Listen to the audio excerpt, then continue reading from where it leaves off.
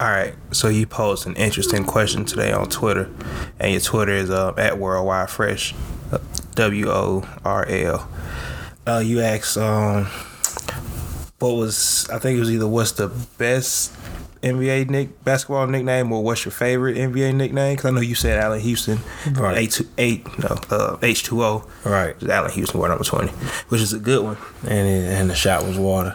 Shout out to Allen Houston. Without him, the 8th seed, the Knicks, went to the championship in '99. Think about it, that whole nickname come together because H is his last first initial. I didn't even really think about it that deep. When I heard the name, really, I just thought like water. His shot. Because the shot. But then was when you water. put it all together, Houston 20. I mean, that definitely makes sense. Right. But I think it was just with some of the best best hoop nicknames, because Ray Allen was on the Knucklehead podcast, and of course, you got Jesus Shuttlesworth, and I don't before that his nickname. I mean, that's what the people gave him, so he said he accepts it. But his original nickname in high school was Candy Ray, because he had a sweet jump shot. It's actually not bad, honestly. That's actually pretty cool. But he said he left it when he went to college because he was trying to reestablish himself and be something else.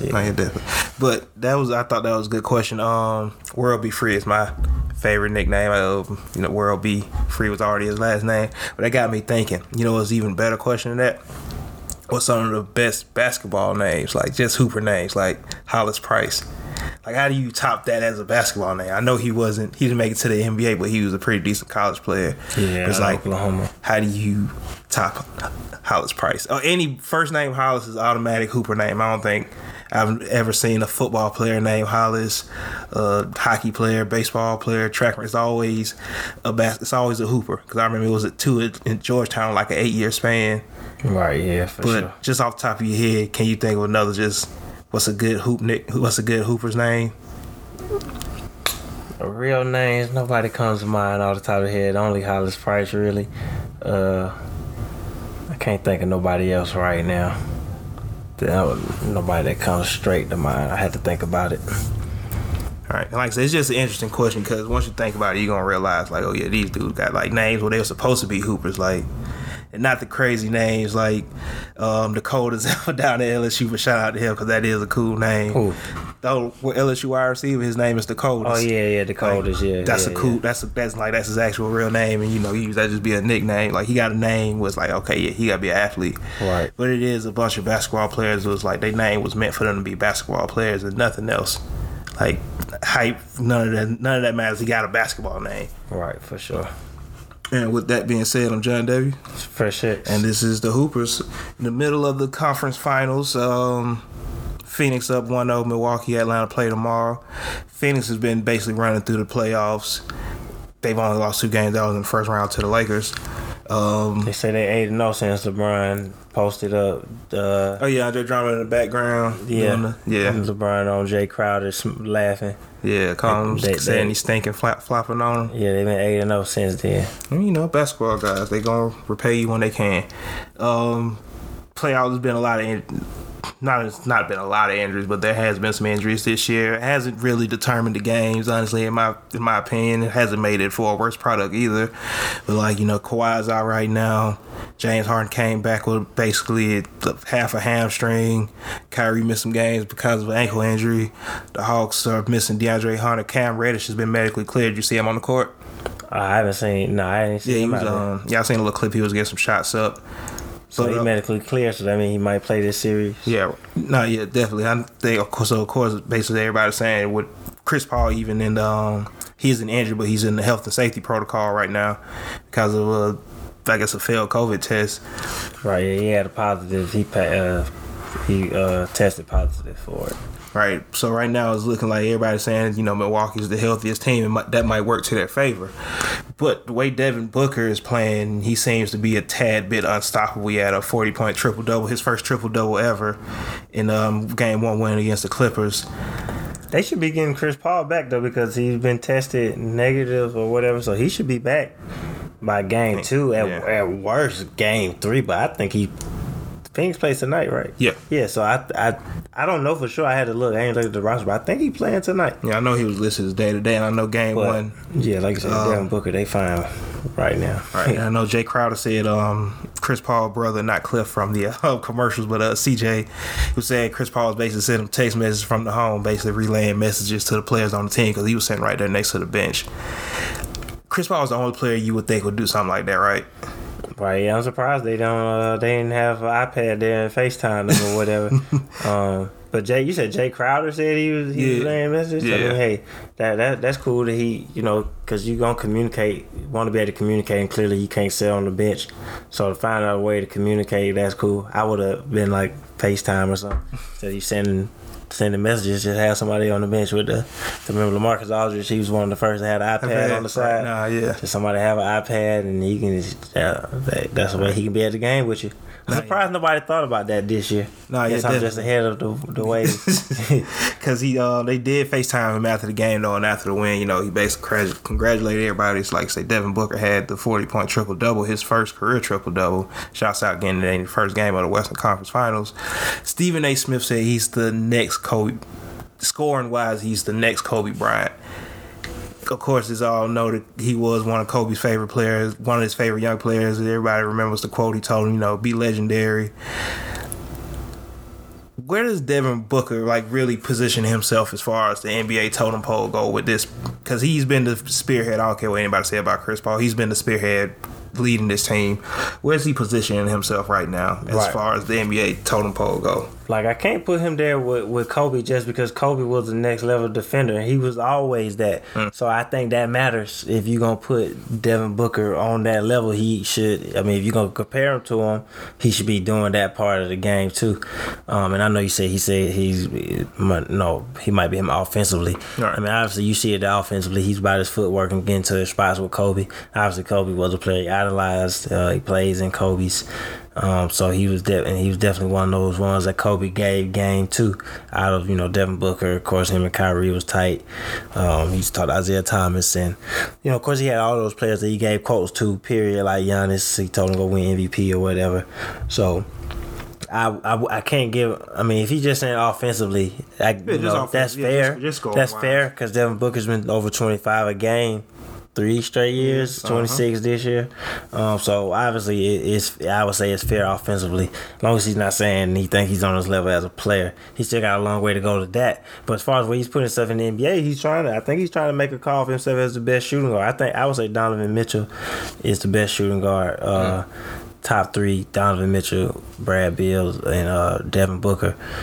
You could go Brad 1. I would go Donovan Mitchell 1 though, but Devin Booker is putting himself in that conversation, especially by advancing further in the playoffs than both of them. Donovan losing the second round, and Brad lost in the first round.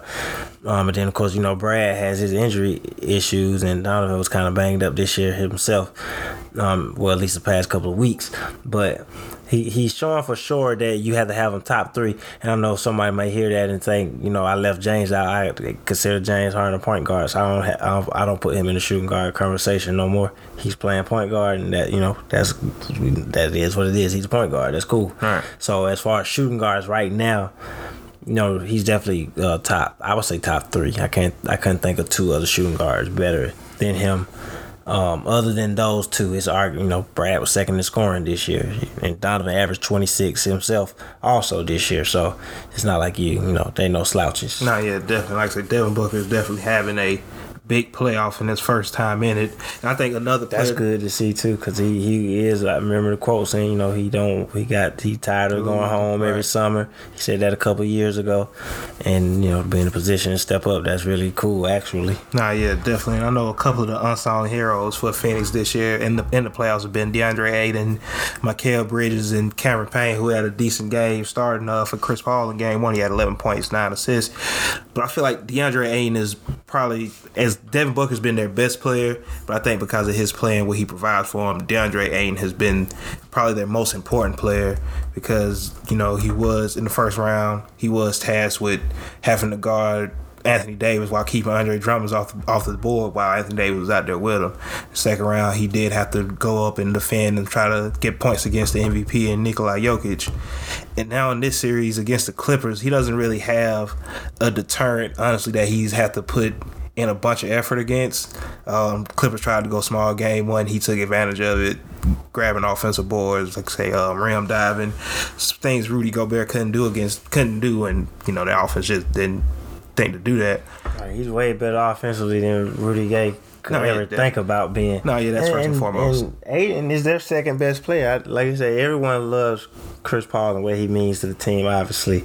But Devin Booker is their best player, and DeAndre Ayton is their second best player. And Chris Paul has been helpful for them to teach them how to win and be professionals and make it to the playoffs, and just upgrading the team at point guard. I don't remember who said it, so I really hate that I don't remember who said it, but I think I might have been listening to Jalen and Jacoby. I listened to that a lot, but get that Brown out your head. No, all right, I gotta take it. But I actually think it might have been Zach. I'm just throwing a lot of names out there, so my bad. Cause I can't remember who it is. I've been listening to some people, but basically to get to the point, they said that Phoenix, which we all always said this because we used to have a conversation about this, but when Phoenix got Ricky Rubio, it made them really see like, oh yeah, because Ricky Rubio's a good starting point guard. Yeah. So it's like with him, you saw how much better they got. If, like we always say, if everyone's suspended, they would have competed last year. So with Rubio, you see how complete the team ran. Devin can score and then expand his game in other ways also, but focus on just being an option instead of trying to create for people.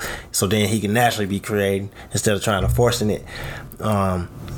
Ayton was getting better in year 2, obviously, but good low post game. He has good hands, but I think he tips the ball too much. But he has good hands around the paint, and he's gonna finish down there. So they saw what the team could be, and then you get a chance to add Chris Paul, top 5 point guard ever. Mm-hmm. It puts you on another level, and so. Shout out to James Jones. They call him champ. He just won Executive of the Year. Obviously, he's tight with LeBron.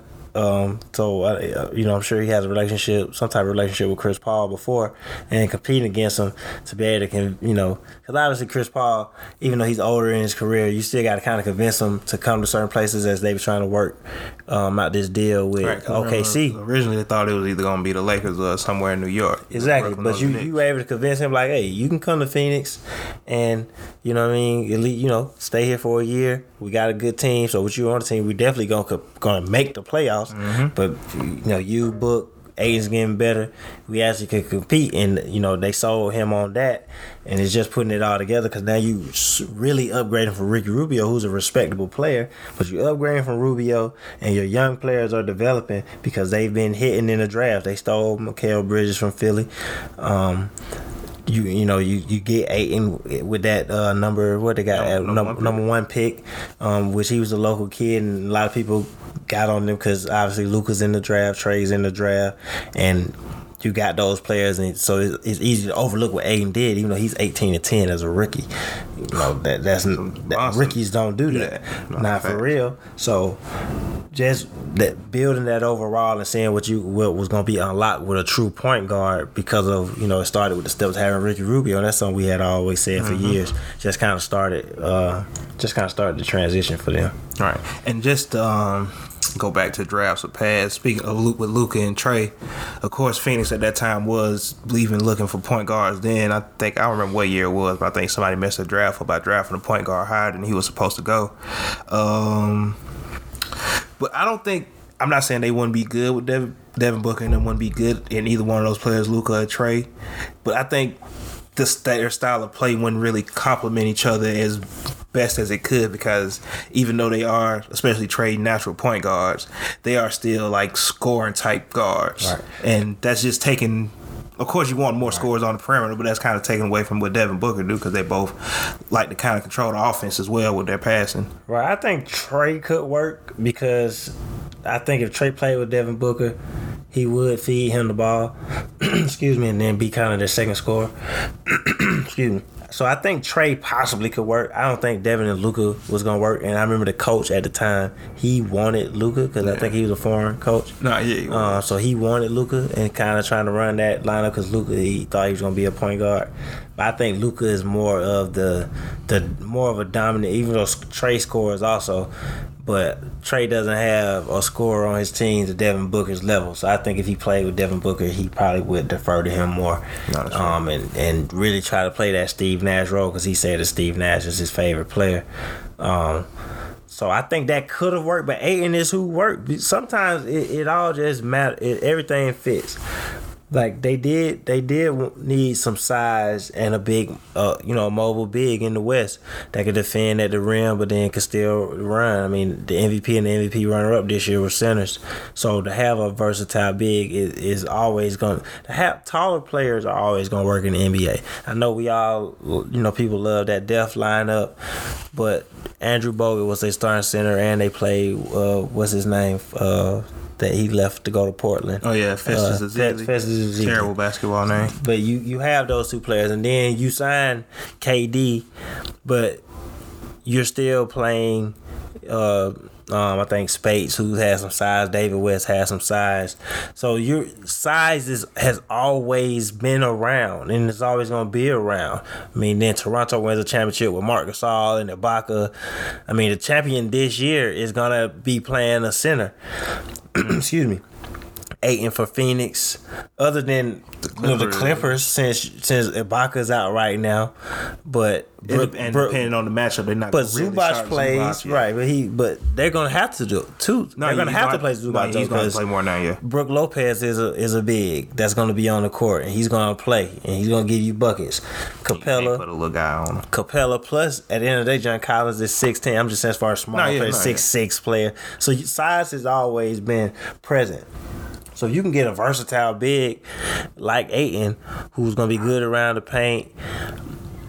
He's going to be able to score down there, and you build on what you got in Devin Booker. And you always think, I can sign a veteran point guard with them instead of trying to grow a young point guard, because I think it's more growing pains with a younger point guard than a center, because a younger center will defend, rebound. If nothing else, right? The young point guard is trying to figure out how to handle the ball, keep his turnovers down. You got a young guard. So now you find somebody. And then Ayton being from Phoenix, sometimes like the player matches where they went. I think being the Phoenix kid, went to Arizona, it made sense. I think Luka could have worked in Atlanta, but Dallas franchise is built on a foreign star in Dirk, so it just made sense. Right. And then our players from that, Trey, he's young, he's kind of into the nightlife, he's into.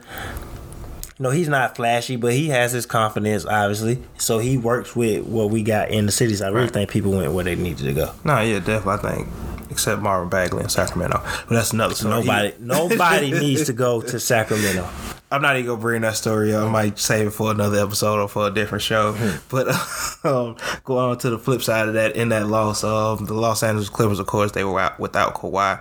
And like I said, he's doing everything he can to get back. That's what the word is. Word. That's what's up. Shout out to Kawhi for trying to get out there and help his team get a victory.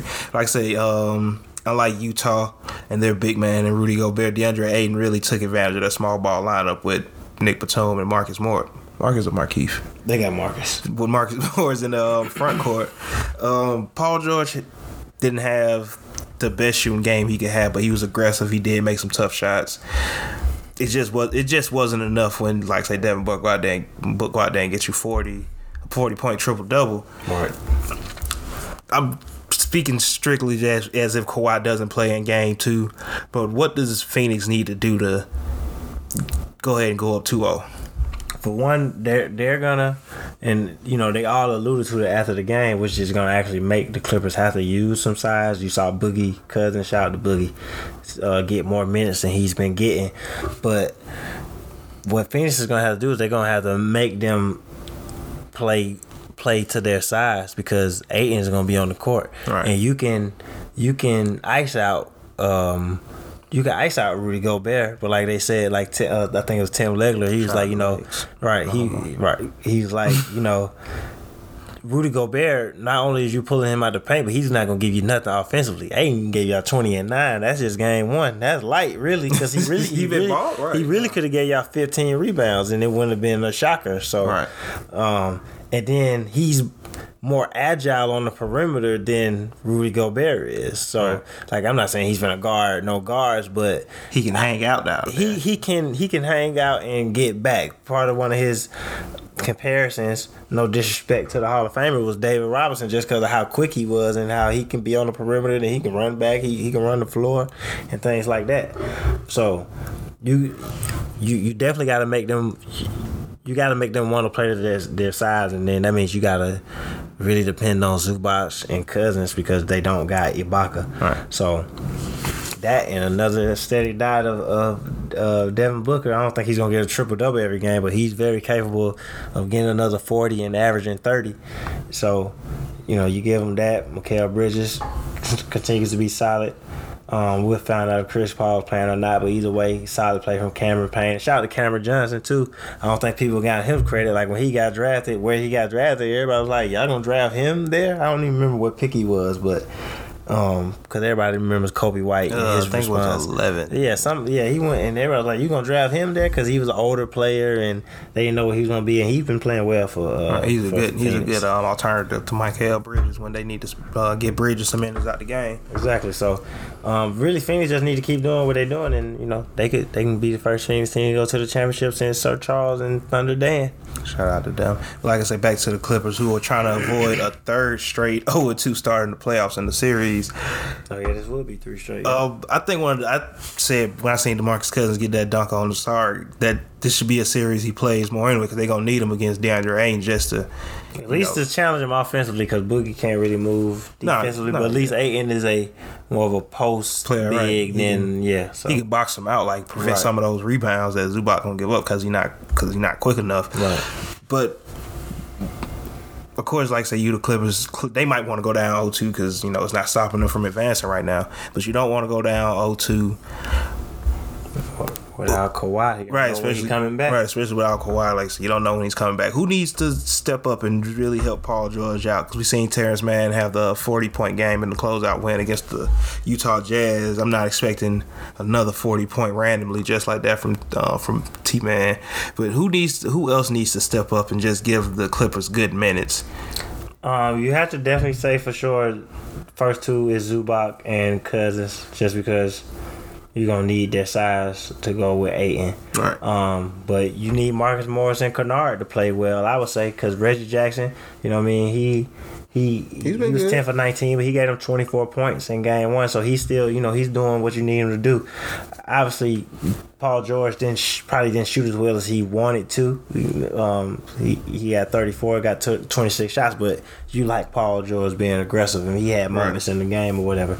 But you're definitely going to need Marcus Morris and Kennard didn't play much in game one, but that's because he's not knocking, knocking down the shots. He ain't getting. Well, it's not even that he's not knocking down the shots because he shot 2 for 3, but it's just a matter of getting more shots up. Him only taking 3 shots. He's not getting to his space.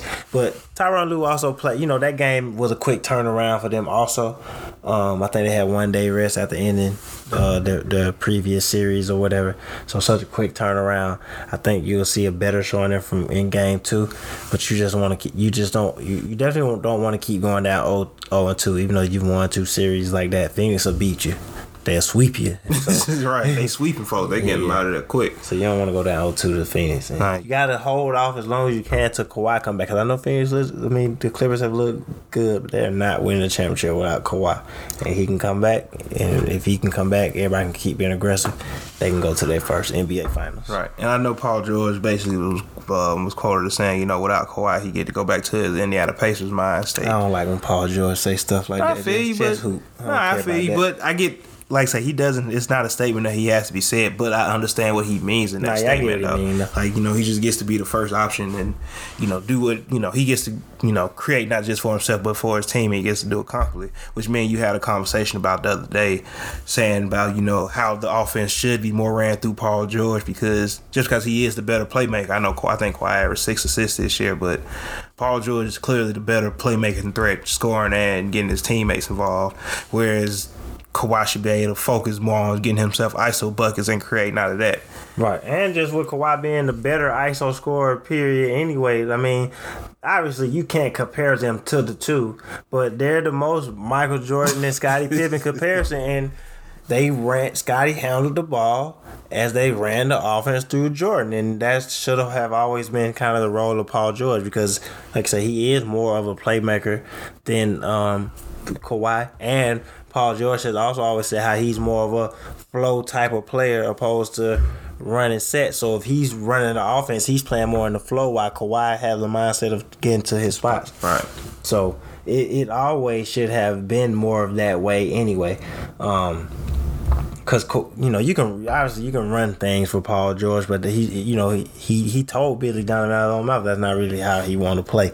That's not really his thing. So you put the ball in his hands and then you run things to Kawhi, and then that way they're both touching the ball almost all the time down the court. Mm-hmm. Yeah, because you can run sets where they both do touch the ball, getting some pick and roll in action and everything. Right. So on to the Eastern Conference. It's not like Reggie Jackson is like that Derek Fisher, Ron Harper point guard. Like, he's a scoring guard, so it ain't like he gotta run the offense.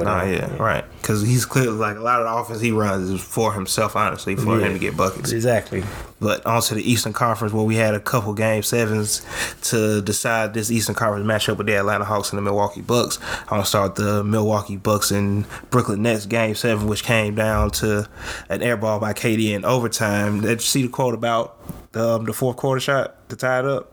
Yeah, but he said his foot was too. Yeah, foot. He was on the line. I was looking at that when I was looking at it too, and I didn't realize what the score was when he made it, and I'm like, dang, his intention probably was to get behind the line. That's what I thought when I saw it. But he hit the shot to send him into overtime. Right. That was his last bucket of the night. Yeah, so like he played 52 minutes, so of course 53 played the whole game. I was saying 52. Well, he played 53 minutes because he definitely played the whole game. In the last 3 games, he only sat out 8 minutes, and that's because Game 6 was basically a blowout. Yeah. But of course, as a hooper, once you get over that certain body limit of minutes and games played, you might shoot an air ball when you normally wouldn't. Yeah. Did you see the shot live, or did you go back and? I went back and watched the shot. I went back and watched the whole fourth and overtime, and obviously he clearly was tired on that shot. That's what I was saying, yeah. But I think he could have got a better shot. I feel like he kind of went back to what the shot he made before. So shooting that turnaround, kind of reverse shot I think was tougher on those legs, and then it was defended well by Drew. I really think he should have just walked him down and pulled up. Like, I would live and die by that shot with him. We've seen him make that shot in the finals. But he also, which is weird because these are the best players in the world, but you can see the little tendencies that he wasn't on that side of the court where he's on the left side. That shot, right? Yeah, so that's not his normal pull-up area. If you notice, anytime KD usually pulls up, he's on the left side and he's walking down, the ball's in his left, and then he can naturally put it in his right hand. But on the right side, it's like he was trying to get back to that type of shot. And what's the game? They were down 1, I believe. Yeah. So, obviously you think you're taller than Drew, so you think you want to put a little size on him, but once you don't get the shots you want, he went back the way he did. Right. So, but if he would have been on the left side, he would have pulled. I'm willing to bet money he would have pulled up for the 3 if he was on the left side. Even with knowing they just needed 2. He would have been more comfortable. Yeah, definitely. I think to those 2 points, I think, like say, knowing they only needed 2, I think a lot of that came down to he just couldn't make a move to get to the free throw line as well off Drew. Exactly. And you don't got a lot of time to. That too. And even before that, I think with like 16 seconds or so left, it was time because he got the ball down court and he got it to James Harden, because I think, and that was the decision to me, like, okay, he tired at this point because he want James Harden to do something, maybe help him get open. Mm-hmm. But James Harden kind of just throwing the ball right back. I think that also threw KD off to where he can't even get in his mindset to, all right, what move I'm going to make for it, because like I said, it's not a lot of time and you're not expecting to get the ball back that fast. Does James Harden hamstring, you think they have a lot to do with that last play where he just didn't try to make a move at all? Like I said, he basically got the ball and passed it right back. Yeah, that definitely had a lot to do with it, because I think KD wanted to take the shot, obviously, but if James is healthy, I think he's being aggressive as far as trying to get a shot or get KD a better opening, because like you say, you do want to try and get an easier shot to win the game, and because I think he wanted to win the game right there, especially after you hit that shot to send it to overtime where like dang, my foot was that close. Big ass shoes. So you just want to win the game instead of getting fouled and maybe making one free throw. You're just trying to get it over with. Right. And on to the winning team before we get more into the Nets. Giannis had a big game. Chris Middleton had a big game. So I think Giannis finished with 36, if I'm correct, or 36. Nah, in the closeout, he had 40. Yeah, my bad. No disrespect. He had 40 and 12, 13? Yeah, 40 and 12 or 13. Chris Middleton had, 28? Yeah, about 28, I believe. That's how you want to see him play. And at the end, they kind of basically stuck to the strategy that most people want them to see him go to. Let Chris Middleton create in the half court. And if you get some full court opportunities, then you give it to Giannis. Right. I think Drew Holiday had a bigger impact than he might have shown because his his stats weren't the best in a lot of those wins. But in game 3, he hit the game winning shot. Even down the stretch in game 7, he had a couple big plays offensively and defensively. Going against Atlanta, real quick, just getting a preview real quick. Going against Trae Young, they can't have Drew Holiday. They can't have Drew Holiday play that inconsistently. I'm not gonna say bad, right, but play that inconsistent.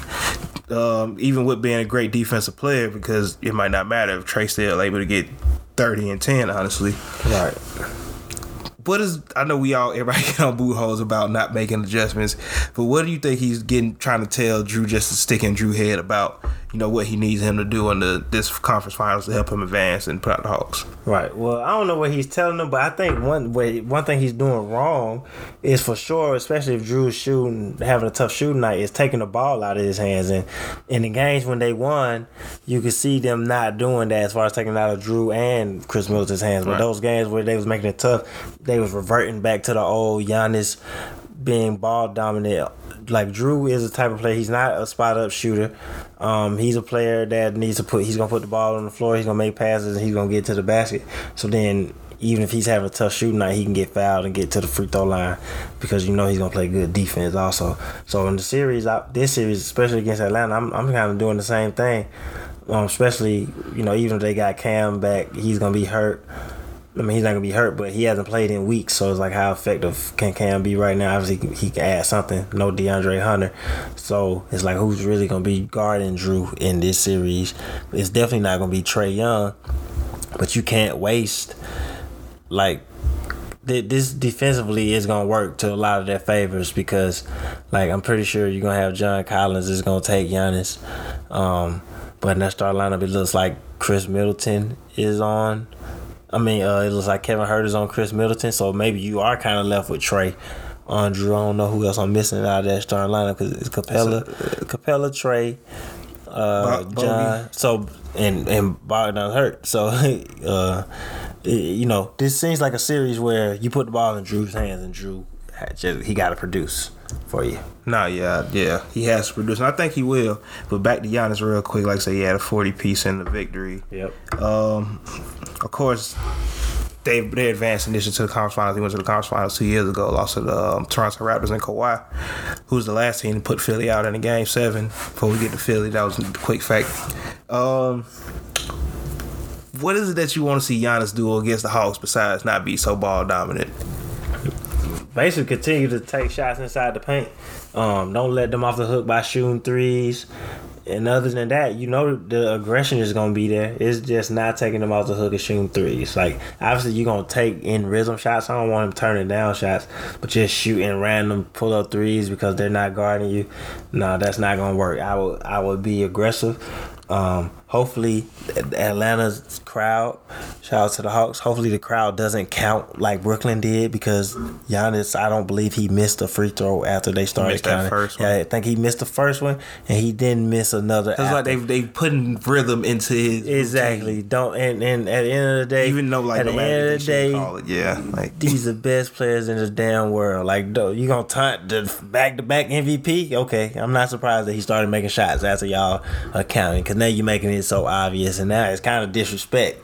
So he gonna give it back to you, right? Or whatever. So, if I'm him, don't be scared of don't be afraid to go to the free throw line, and I like his mid-range jumpers and his pull-ups more than I like his threes. So use that, and I even saw some jump hooks from him. He just keep getting more comfortable in the paint. No, yeah. Really. And get rid of some of them hezzies and in and outs too when you just standing still. Nobody's falling for it. Leave your trainer drills and come play basketball. But on back to the Brooklyn Nets. Stephen A. Smith had something. He put up an interesting list on First Take. I didn't watch it, but it basically was, I think, the 5 reasons why the Brooklyn Nets lost. Joe Harris, Steve Nash. I think it had James Harden injury or Kyrie's injury. What did Steve Nash do?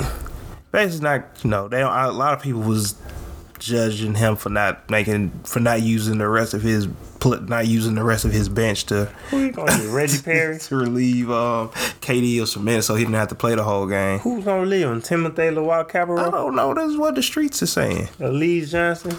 This is what he tried to play Mike James. He tried to play Chris. Mike James has played since that second half in game. Tyler 4. Johnson. Who you taking out for KD? Well, who bringing in for KD? Yeah, I don't know. That's what a lot of people are saying, and then of course not calling that timeout on that last possession, which that was the right play. Then they get to set their defense. You're already tired. Yeah, definitely. But I know his number one reason for them losing was quote unquote karma, basically with saying James Harden suffering his hamstring injury because of how he forced his way out of Houston with basically. I do slightly agree with that. I do correlate that karma. Hamstring. Yeah, not karma. Like Kyrie stepped on Giannis's foot. Like that's karma. Like like this is certain stuff is like. Just say y'all didn't want to see him win because y'all didn't want to see a super team win, quote unquote, and y'all don't like how they came together. But it's like KD and Kyrie was free agents. Like, what you want them to do? Shoot, James got traded there. I mean, they could have. Other teams had deals on the table, so they definitely James' injury and more particularly, I would say Kyrie's injury, because James was already out since game 1. But I think with KD and Kyrie, that would have allowed them to advance. And then you do got someone else with the scoring burden, so KD can take more rest or whatever. Just might they can dribble the ball. But they both would have still played heavy minutes. Right. But I think if Kyrie's out there, Brooklyn can still advance. But James' injury, I definitely think. This is a dude that plays every game, every year basically, and he gets hurt this year. He definitely came into the season out of shape, which I think even if you're trying to get traded out of Houston, you don't that you don't do that to yourself. Like, why would I even play? Which I don't know what he was doing or whatever, but why would I even do that to myself to come in not in the best shape? Or whatever. That don't even make sense. Right. So, and I'm not even trying to. I think the last time he was hurt in Houston, it was a hamstring injury. I think he missed like 10 games that year. Like, I think it's all because James Harden isn't necessarily the most in shape NBA player already. Like, his game doesn't determine him being, in the greatest of shape. It's more of a slow kill, slow pace type of thing. Right. But that doesn't mean you shouldn't be in better shape, even if you are trying to get traded from a team. Going on to the other game 7 with the Philadelphia 76ers and the Atlanta Hawks, which the Atlanta Hawks won, even despite a tough shooting night for Trae Young. Start with the winners, of course. Kevin Hoyter, aka Kayvon, with the not like the Kayvon. You don't like Kayvon? You ain't rocking with Kayvon with the apostrophe. He needs a better nickname than that. Hey, John Collins said it first, so he didn't make it up himself. Oh no, I know that. Yeah, I saw. He said his teammates call him that. But when he have a good game and stuff like that. Like I said, he had the biggest game. I think he's really what helped them get advanced. Honestly, I think he was to Atlanta what Seth was to Philly. Looks like Trae didn't have the best game, but he had one of the better series and just one of the. I think him and Devin Booker probably two of the better playoffs debuts we've seen since whenever. Right. Of course, as everybody in Atlanta know, all stars, know all NBA, know all defense. We was never gonna have coach of the year. I wish we would stop bringing that up. We weren't gonna have the executive of the year because our moves wasn't all that, and we didn't really get. We started off slow. The Hawks started off slow as well. Right, it was definitely up and down. Cause I would say they actually started off good, and then it got bad, and then it got good again. Because remember, they started off hot at the beginning of the year. The whole team was there. It was like they were about to have all-time offensive rating numbers. Because remember, he had to win against Brooklyn, and then the injuries start, the issues start. More injuries, fired the coach. I mean, because everything really got bad when DeAndre Hunter got hurt as he was in the midst of having a career year. And then, the rumblings had already started when once stuff kind of, they started losing. They kind of reverted back to the old offense of, some of Trey's taking some of the bad shots he was taking, and stuff came out about John Collins saying they should move the ball more, and people took that as right. People took that as him, trying to get the ball because it's a contract year for him or whatever, and then so they fired Lloyd, and Nate, he was hesitant to take the job, and then he does take it, and Atlanta's had the best record in the East since he took over. So. Right. No, yeah. It was definitely a up and down year. Technically didn't have an All-Star this year, but we all know, Trey was an All-Star starter last year. Right. So, it was one All-Star on the roster. Right, it is. But definitely no All-Stars this year. Right. And I think Philly came into this series... First of all, I think they didn't take the Hawks seriously enough. It's a young team. Obviously, people respect Trey, but It's like, are we really gonna beat them? Are they really gonna beat us or whatever? So you don't take them serious. You don't take their offensive firepower serious, which, like, people showed up for them. Gallinari has some big games. Lou has been struggling. Gallinari might not have another big game the rest of his career. Right. Lou has been struggling, and then he goes off in a quarter and just kills you. Bogdan have his minutes. Kevin Huerter was unguardable in Game 7. He was He really was unguardable in that game. So it's like it is so many weapons out there, and then obviously you have the ultimate killer in Trey. Because I said, like, with him in Game 7, and really Trey had a good series overall, but he had a tough shooting series period once Ben was on him, because he's 6'10". What can you do about it? And Ben is really guarding him. So he still was obviously getting his numbers as far as getting 20 and 10 every night almost, because he was distributing the ball. But just them keeping it close, and Trey, I think going to the fourth quarter, had made one shot, and then they done kept it close, and now he hit a three. He hit like 2 or 3 floaters. He made some free throws. Like, he put the game away for them down in the fourth quarter, because Trey's not scared of missing them shots. But Philly don't take them serious. Atlanta steals 3 games on the road against the number one seed. I think that's not being talked about enough, to win 3 games on the road in this series, which was big for them, because you had to win Game 7 on the road, obviously. But after winning that first game, even with what happened in the end, they felt confident that they could beat them. I think overall I thought Philly had the better team coming in, and you can't even give them the excuse of Joel's injury or whatever, which clearly you seen some fatigue in him in the fourth quarter. But Atlanta just took it from him, really, and they showed them that they ready. Right, no, definitely. And of course, Philly missing Danny Green down the end, but just you lose him after Game 1, and that matters, because he's a player that guard. He's guarding Trey. And when Kevin Huerter's guarding off like that, especially after you decide to go bend on Trey, Danny Green is guarding. And because Seth was doing as good a job as he could do on Kevin. Kevin's 6'7". Right, he literally just shooting over him. Like, there's nothing you could do about that. Like, I'm 6'3", he's 6'7". So yeah, there's only so much blame. There's only so much you can really give Seth for defense. But even with the Gallinari game, when he went off and you put Seth on him, and I said that's something I would do. That's potentially, especially because even when he's struggling, you still gotta respect Danny Green as a shooter.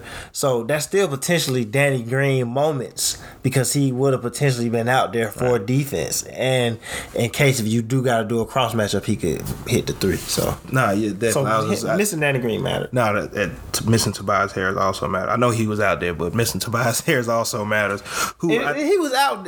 I don't even think he had a terrible series, but the time that he decided to have his worst game of the playoffs was the worst time to do it. That 4-point game killed Philly in this series.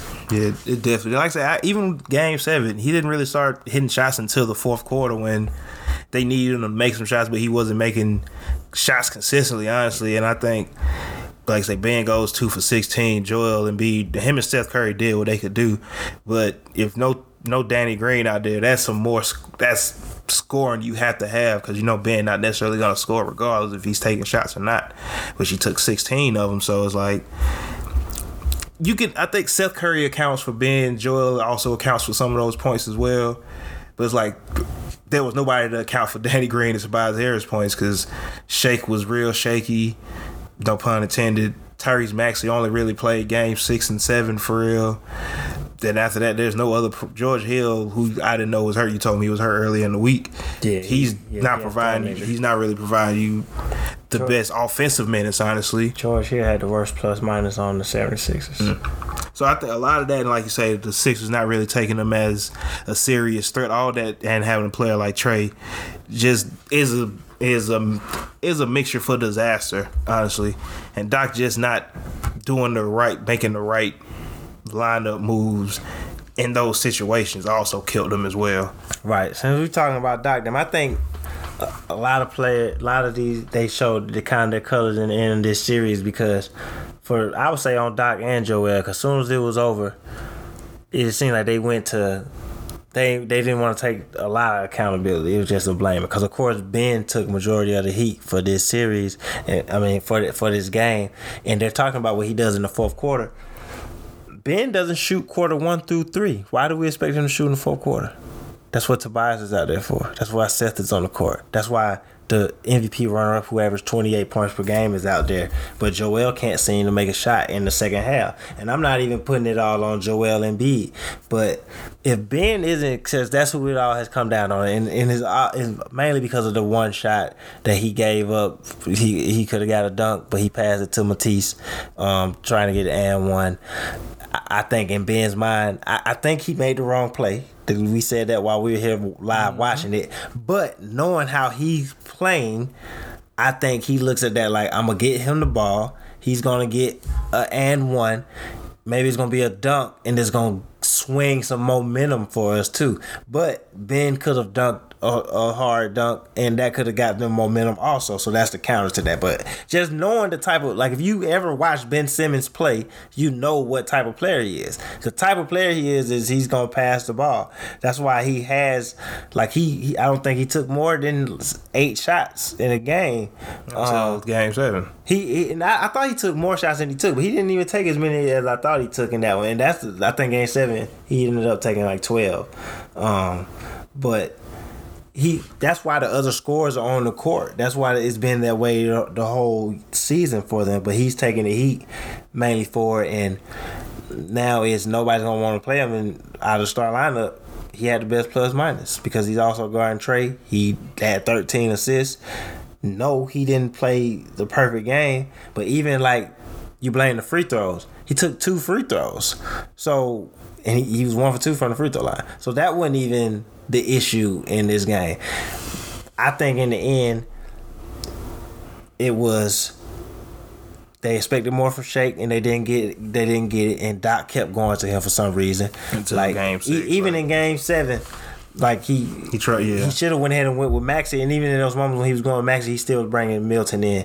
And then you got Ben because you want him to be more aggressive, but I just can't get over some of the turnovers that Joel was making out of trying to make passes that is like you know you don't make those passes yet. I mean, he had 16 turnovers in the last 2 games, so I think Ben has taken a lot of heat for this when it really should be spread out. And to hear, the comments after the game, like you say, we talked about how the difference between Ben and Brett Brown has been, Doc and Brett Brown has been the confidence that he seemed to have put in Ben and trying to lift him up as their point guard. But as soon as it got tough, it seemed like that went out the door for Doc. So it's like, it kind of came off in the end like it was fake, really. Like, it's cool while we're winning, but then when it's over, obviously they asked him, can he be a point guard on a championship team? And you're not going to say, yeah, but because y'all not going to the finals, but he could have answered that question a lot better. And then even, Joel with his answer, what everybody's talking to, what he talking about when the game swung. And the game swung, he says when, with that, when he didn't make that dunk, basically, he didn't say his name, but he was like, we could have got a dunk, but we got 1 free throw and then they made a shot. It was still a 1-point game. When you got the ball and threw it away to Gallinari, it was a 2-point game. You kind of gave the game away right there. The ball was in your hands. You're the leading scorer. You're second in MVP. Some people thought you could have been MVP and you threw the ball away. And we're saying that Ben Simmons lost the game because he didn't dunk the ball at 3:45. That one makes sense to me. Nah, fan. It's like not just Ben Simmons. It's been plays like that in. And Ben deserves some blame. No, he does. I'm not. Yeah, no, definitely. What you did, the blame should be spread around. But like, how often do you see those plays in the playoffs where anybody makes that pass instead of dunking? It's like it was 5 minutes ago, and like y'all couldn't figure out anything in that span to get a bucket. Honestly, right? To like. I get it, like say Seth Curry who even though he embraces that, because I still feel like he plays with that hunger to prove that he belongs to be here with these players and that he might be better than some of these players. Mm-hmm. Yeah, like this is his first real starting role. So right, and I think consistently, I think just in the playoffs alone, he exceeded a lot. I know coming into the season, I think me and you both said if he's just, he gonna be 6th man of the year this year. That's what you want from him out of Philly, right? And he ended up being their most consistent starter. Really, the season kind of got hurt when he got COVID. Yeah, no, it did. So it's like right, so. Y'all like say just to give all that blame on that one play is is dangerous territory, honestly. Right, and now everybody's giving away the 24-year-old player that's made All-NBA twice, been an All-Star 3 times, just finished second in Defensive Player of the Year. It's no value for that player. That's pretty stupid. Right. They don't think nobody who's gonna want Ben Simmons now. Okay, you think nobody don't want him? That's like when the Giants was called the Patriots for Odell Beckham, and they was like, oh, y'all trying to get him away? Okay, what y'all want to give him for? And then the other, I'm gonna end it on this. You want to give away the 24-year-old player, and you're gonna build. And I think Joel Embiid is arguably top 5 player. Definitely top 10 player. But he's hurt right now. He didn't win MVP because he got hurt and he missed a month and a half. That's why he didn't win MVP. Ben has been, other than, he had his injuries last year, and obviously he had the foot injury coming out of school, which he could have came back, but Philly, you know how they was running their organization then. Ben's been healthy, and he's been all NBA just as fast as Joel has been all NBA.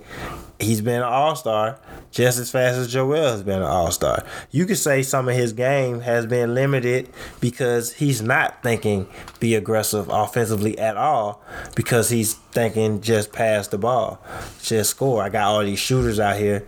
I'm going to play defense. Like his goal this year is to win Defensive Player of the Year. But before we so quick to trade a 24-year-old All-NBA player for a center that we know is going to miss games next year for injury, I think that should be reconsidered. Right. Just to break away from the NBA real quick, the Summer Olympics. Shout out to the Hawks, though. I got to end on that because nobody, I picked the 76ers to win, but to put themselves in the Eastern Conference Finals, first time since 2015. With this, it's like it's a young roster, but it's really not, because you got Gallo and Bogey's an older player. The 2021 Conference Finals Hawks would murder the 2015 Conference Finals Hawks. Wait, this year's team will kill? Yeah. Oh, yeah. Yes. Paul Millsap and Kyle Korver, Jeff Teague guarding Trae Young. Jeff Teague guarding Trae Young. Trae Young going to score 50 on him. Nah, shout out to Jeff Teague. No disrespect to Jeff Teague. He going to score 50 on him. No disrespect to Jeff Teague. John Collins going. But hey, no. The best is the best clip I seen on NBA Twitter, even despite their terrible takes on Ben Simmons, is the Hawks clip where they're playing Regulators, and it's the Warren G verse where they trying to rob them and stuff, and then Nate Dogg pull up, so they show Trae Young and they got the L's on the calendar and John Collins, and then when Nate Dogg verse, they show Nate McMillan, and you start seeing all the wins and everything. So shout out to whoever. It's some dope editors on NBA Twitter. I'll say that. Tight. But like I say, just to break away. Well, you got to see the Kevin Herter one too. They start off with the Welcome to Atlanta, and then it switched to something. You just got to see it. But now, once again, shout out to the Atlanta Hawks for winning Game 7, going to the conference finals to face the Milwaukee Bucks. Like I said, break away from the NBA real quick. Tokyo Olympic team is looking to be hooping this year with some of the players that have already committed to playing. They thought nobody was going to want to play. Oh no, short off season. Man, these dudes like hooping, bro. Like, so far we have committed Bam Adebayo, Dame Lillard, James Harden, Jason Tatum, Chris Paul didn't commit. I think Devin Booker either Donovan Mitchell didn't commit. Right. I think Devin. No, Donovan Mitchell not playing. He said because he got an ankle injury. But I think Devin Booker did, but don't quote me on that one. Yeah, he was on the list. KD, Kevin Durant, of course. I'm pretty sure Melo might throw his name out there. You never know. Yeah, Melo ain't finna let nobody get more Olympic medals than him. Hold on, man. Hey, but y'all trying to get my scoring record and my medal record. No, you can't have both. I can't. It was a list of other players. I ain't got my phone on me to look at it real quick, but this seemed to be a really. I don't think Greg Popovich. I think Coach Pop knew he was going to be coaching this level of talent players because the qualifying team was terrible. I'm not gonna lie. That was a terrible team. It was almost as bad as that 2000 bronze medal team, but that was the Olympics. That was qualifying, so they were worse. It was worse than that team. This team was worse than that. But when I seen KD, who also has one of the best basketball nicknames ever, whether that's Slim Reaper or Easy Money Sniper, because we also use that name for his nickname as well. I was kind of figured like KD, who missed basically almost 2 years, a year and a half of no basketball at all. Like, I know he gonna try to play as much basketball as possible. Like, why wouldn't he? And it's just like, this is gonna be a team they gonna go out there and they gonna be hooping. Like, I don't even know how else to put it, honestly. Like, I seen somebody, that's Canadian, talking about how Canada's gonna give them some issues, but it's like Canada's gonna give who some issues? What? The United States. But it's like, even with that being said, on a serious note, even though that is a joke, Shai Gilgeous-Alexander or Jamal Murray isn't playing. Their best player is gonna be Andrew Wiggins. They're not winning nothing. I seen somebody say they were the second best team in the Olympics. Hell no, they won't beat Serbia. Jokic team? Who else on that team? I don't know, but they were second last time. They look. They do. It was somebody else on the team. I literally don't know who. But they not beating Serbia. They won't beat France. They won't beat Australia. And Ben not even playing. And they won't beat Australia. Ben might not play. He's gonna eventually play because he told them that he was gonna play. So he came back out. You just say he's not playing. Some Australian money on the line. Ben gonna have to pay his debts one day. But they not beating old Marc Gasol and Pau Gasol on Spain. Man, I don't believe in Canada at all. No, I don't either. I just Ricky Rubio, Mark, but they might not do that during the NBA season. But we get on the overseas market. Oh yeah, I just seen that. Who Luka playing with?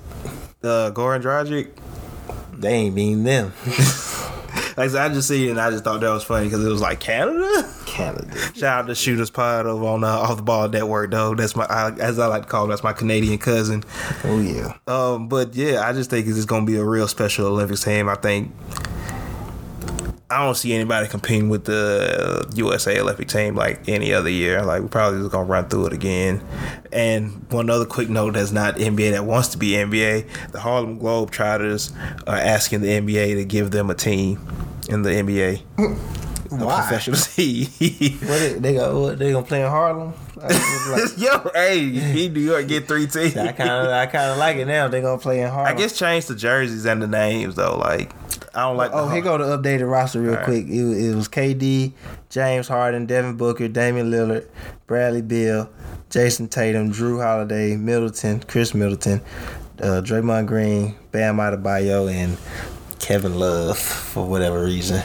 Man, that team gonna box out and get some rebounds. That team is gonna win the gold medal easily. Facts. But what was it? Harlem Globetrotters. The Harlem Globetrotters. Because I did just see the statement. I haven't read it yet, but why would the NBA get a? They only play one team. I'm not gonna put. I mean, they like play like college teams during exhibition games. But yeah, they do. Actually, shout out to all the semi-pro players. One of my teammates actually played for the Harlem Globetrotters. They don't deserve an NBA team.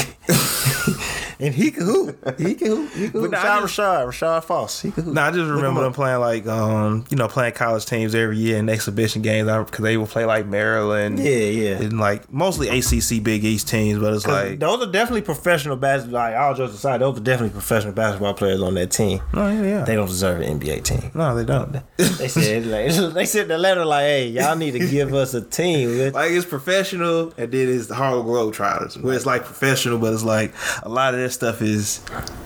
I would say as far as revenue and fans go, like, oh yeah, definitely. But Harlem Globetrotters should enter the semi-professional market. They get an ABA team or one of those leagues. No, they want to be in the NBA. They want to be in the big boy leagues. Like, maybe a G League team. Yeah, they can compromise there. It'll draw. Maybe you get some revenue. Right, now facts. But on back to the NBA and the Eastern Conference, we're gonna do a quick preview real quick. What is Nate McMillan? What game plan do you think he's drawing up defensively for Giannis and Chris Middleton and the teams? Of course, everybody's going to automatically go, oh, he should go to the wall. But what realistic game plan do you think he's drawing up defensively? Well, definitely Giannis, you got to go some type of wall movement because you want to keep him out the paint. So it doesn't matter who you're going to get to guard him. They could, again, you really use DeAndre Hunter in this series. So you want to make Giannis shoot as many jump shots as possible and then just make Chris Middleton take tough shots. I think Chris Middleton has a tendency to be timid on the road, and I mean his number shows he plays better at home than he does on the road. So you're all starting on the road player. Right, exactly. So you definitely want to make Chris Middleton dribble a lot more because he's one of those get to his spots type of players because he can shoot over. He put it between his legs and all that. But yeah, but if he get the dribbling too much, he's not doing what he want to do because he can shoot over you and he know he can shoot over you. So I'm definitely going with that, and the biggest killer is the Hawks offense because you want to make them compete with your shooting. If you knocking down threes and they want to come down and take threes, and Brook Lopez is the best 3-point shooter on the Bucks. Brent Forbes. Brook Lopez the best 3-point Brent Forbes outscored Jimmy Butler in the first round, but that was going to be my next question with Milwaukee because we see the Hawks have the advantage in the backcourt with their guard play. And I know Devin Chinko has been out. I don't think he's coming back in this series either. Pat Connaughton has been getting some minutes. I mean, he always gets minutes, but he's been getting a lot of big minutes. He's actually been producing pretty good. I mean, your counterpart is Joe Harris, who's Casper the Friendly Ghost in the playoffs. Right. But he had some big minutes in the latter part of that series. Like I say, Brent Forbes in the first round outscored Jimmy Butler, and he's still shooting pretty well when he's on the court. Who is Milwaukee going to really? Because like I say, Bogey's hurt. We know they're going to try to keep Trey on who's ever the other guard so he doesn't have to guard Drew or Chris Middleton. So who do you think gives Milwaukee the best and most, who gives them the best minutes at the other guard spot? Right. I think you're going to try and they're going to try and do it by committee for real because you're going to have to really go with Forbes and Cunningham, yeah. So you're going to need some big minutes out of them. But I really think you just got to...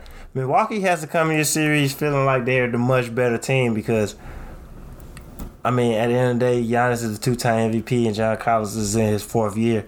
And with no DeAndre Hunter, like, you're not putting Gallinari on Giannis. That means John Collins is about to be playing a lot of minutes on Giannis. Finna earn that max money this round. Basically, and you need Giannis to show why he got his money also, though. Because this ain't KD on you. This ain't KD on the other side. So there should be no question that Giannis is the best player on the court, even with Trey out there. So as much as I think Drew is going to be in a position to attack also, I think this is a series where Giannis should be 35, 36 points per game. Really, because who on Atlanta's really gonna stop him? Obviously, you got Capella. I said they're probably gonna put Capella. They're probably gonna put Capella on. If Capella guards Giannis better get 50. Capella can't guard Giannis, and you leaving nothing in the paint. If Capella's on Giannis, I just think that's gonna be the better matchup because it's like we know with Brook Lopez, he's gonna be on the perimeter. So it's like, do you want to take? Well, John ain't gonna get him. John Collins is gonna guard him. Guard Giannis or he gonna guard Giannis. I think he's going to be on Giannis. You want Clint Capella that far away from the rim, though? I don't. But I don't want him on Giannis. At least Giannis is athletic. Yeah, Giannis not going to just dunk on him because he's getting around him. He might dunk on him, but he ain't going to just be running around him. He going to have to body him. And then, I mean, John got the Julius Randle. That's why I say I think if DeAndre Hunter was there, he would guard him because Hunter was guarding Randle. So I know they would put him on Giannis too because he can put him on the perimeter, kind of like what you got with Kawhi. Right. So, I mean, Milwaukee should come in this series confident, and they might have the better team overall, but I got Atlanta in 3. 3 games, and then they're going to quit, so they're going to sweep them. Right. Before we get out of here, I want to say this funny tweet I saw on NBA Twitter. I think it was, I don't remember I know it for a fact it was a woman. I don't remember her name, but she said the 1776ers got eliminated by the Atlanta Hawks in the MLK jerseys on Juneteenth weekend. That is. I still want reparations. I was gonna say that's good, but we still missing just something. But that's definitely a good. Hey man, you put on the MLK, you ain't supposed to lose. Right. I think they've only lost one time in those jerseys. This year. They lost the game 6 and Philly came and they won. They played. No, I'm probably even before that. Oh really? Yeah. So, yeah, that's on. Yeah, that's not during the playoffs. Yeah, not yet. That should just be their second loss. Yeah. But I had something in my head real quick before you said that, but I think that's about it for this episode. I know we ain't been here in a while, so we were just on here kind of talking a bit like we like to do, talking basketball. If whatever my thought was, I'll bring it back up on something later this week, probably on Twitter, probably on the Hoopers Morning around Friday morning. Who knows? But, my bad, this is what I wanted to say. Despite all the injuries and some of y'all favorite players not being in the playoffs no more, this has been a top-notch playoff. And if y'all open y'all eyes, y'all can have some new favorite players and shuffle some new players up in y'all top 5 and top 10, starting with Devin Booker and Trae Young. But other than that, you got anything else for him? Yeah, no, that was it. But I also agree that people should be open when you're talking about the top players in the league, not just your favorite player. It's cool to have your favorite player, but when you think about the top players in the league, you have to respect what some of the younger players are doing in the NBA, and you gotta slot them appropriately. We can't, it's fair to say Devin Booker is the best shooting guard in the NBA. Especially when they doing like Tupac. All eyes on me. I don't have him as my best shooting guard in the NBA, but there's an argument for him there. He's definitely top 3. It's fair to say that KD is the best player in the NBA. And it's fair to say that Embiid is a top 10 player and things like that. The younger players are around and they making an impact, not just during the regular season. They're clearly making an impact during the playoffs, even the ones that's sitting at home. You watch Jason Tatum, you telling me he not a top 15 player? You see Luka play, he not top 10? Gotta watch what these guys doing. Oh, my bad. Gilbert Arenas said Zion should play shooting guard next year too. Hell no. Zion is a center. He's a center. You say he is centers. Gilbert say he. You know how totally different even just the fundamentals of what you do and think for those positions are. Exactly. That y'all are on the opposite. Way opposite. Look, Zion is not a guard. At best, you could play him at the 4 if you can get a Brook Lopez type center with him. But Zion is a power forward. I mean, he's not a center for real, but then how they play in these NBA. But he's a 4. He needs to be setting picks. Like obviously he can. Obviously you're gonna put the ball in his hand at the top of the key and he can do his downhill thing. But you're not. We just seen Giannis get eliminated years after this, and he's 6'11". Why do we think a 6'6" player is gonna win a championship like that? He should learn now. He should learn now that he can do those plays. He can set picks. He can have some type of post game. Go watch some Charles Barkley. Just get, because he obviously can body people. So you body some people and you get a little jump hook, or you get a quick, like Zion with a drop step. With how quick he is, who's guarding Zion's drop step? Players gonna be dizzy after that, right? Like who's guarding a one step spin move from Zion? He's dunking on you. He's not a guard. He doesn't. Like I really hope he don't go down that train. Yeah. We literally have watched Giannis get eliminated year after year like that, and Milwaukee is so much clearly a better team when they aren't playing that way. And he's 5 inches. Zion is 6'4". 6'5". but Giannis is 6'11", and it's not working for him. Why would it work for a shorter player? Like, this is not high school. Y'all playing grown. Brook Lopez 7'1", and he play on the perimeter, and he will block your shot across the country. He's like, I think it comes back into that old, because like I said, what the thing I like to give Zion for is he does have the potential to grow some of his skills, and I think a lot of that. I think people think he's going to be a better jump shooter than he's showing he is right now. And it's not even that he's not a good jump shooter. He's not even a willing jump shooter right now. Like, everybody likes to talk about Ben Simmons not shooting jump shots. Zion didn't shoot any. I think he might have averaged like 0.13 per game. and a lot of those were air balls. Like, he's not a willing jump shooter either, but we gonna put him as shooting guard on the perimeter where at some point he's gonna have to take it, make those shots. Right, and obviously you don't have to box a player in and say he only got to play on the post, but just thinking you just gonna put the ball in his hands and put him on the 2, no. Move him around, set some picks, back cuts. I would be working on his post game. If he can't shoot a mid-range jump shot, how is he gonna shoot a 3? Zion's not a shooting guard. Right. But like I said, shout out to him, 27 a game this year. No, facts, 27-7. Like I said, we ain't did an episode in a while, so we probably was just talking a bit there. But you got anything else for him before we get up out of here? Oh no, that was it for today. Just as always, shout out to the listeners and appreciate the listeners worldwide. I was talking to this dude from Australia the other day, so shout out to him. We was actually talking about Matisse Thybulle, and we didn't even bring up his foul. Kevin heard of that. Also killed the game. That was the end of the game after that. But yeah, shout out to Australia. Australia show us major love. For sure. So shout out to Australia. You know, everything down there can kill you. Basically. So and just shout out all the listeners worldwide. So as you know, you can find us anywhere podcasts are available. Apple Podcasts, Spotify. We're on Google, iHeartRadio. We're on Pandora Radio. And then of course every Monday and Friday, you can catch us on the Nothing But Net channel through the Dash Radio app. So all you international listeners, go to your phone right now. Go to your App Store or your Google Play Store for you Android users. We ain't gonna judge you. Just don't tell us that you got an Android. Go to your App Store, download the Dash Radio app, and then like the Nothing But Net channel. And then you can catch us every Monday and Friday, 8 p.m. Eastern Time for the Hoopers Hour. Then, of course, every Friday morning for all you social media users, Facebook, YouTube, and Twitter. You can find us on the Off the Ball Network's Facebook page. Shout out to the Off the Ball Network. And you can find us on the Hoopers Twitter page and the Hoopers YouTube page live every Friday morning for the Hoopers Morning Run. So, make sure you check out those two things. Hoopers Morning Run every Friday, 9 a.m. Eastern Time. Monday and Friday on the Nothing But Net channel through the Dash Radio app, the Hoopers Hour. And then anywhere podcasts are available, just search the Hoopers Pod. And with that being said, I'm John W. It's Fresh X. And we are the Hoopers. We'll catch you later, players.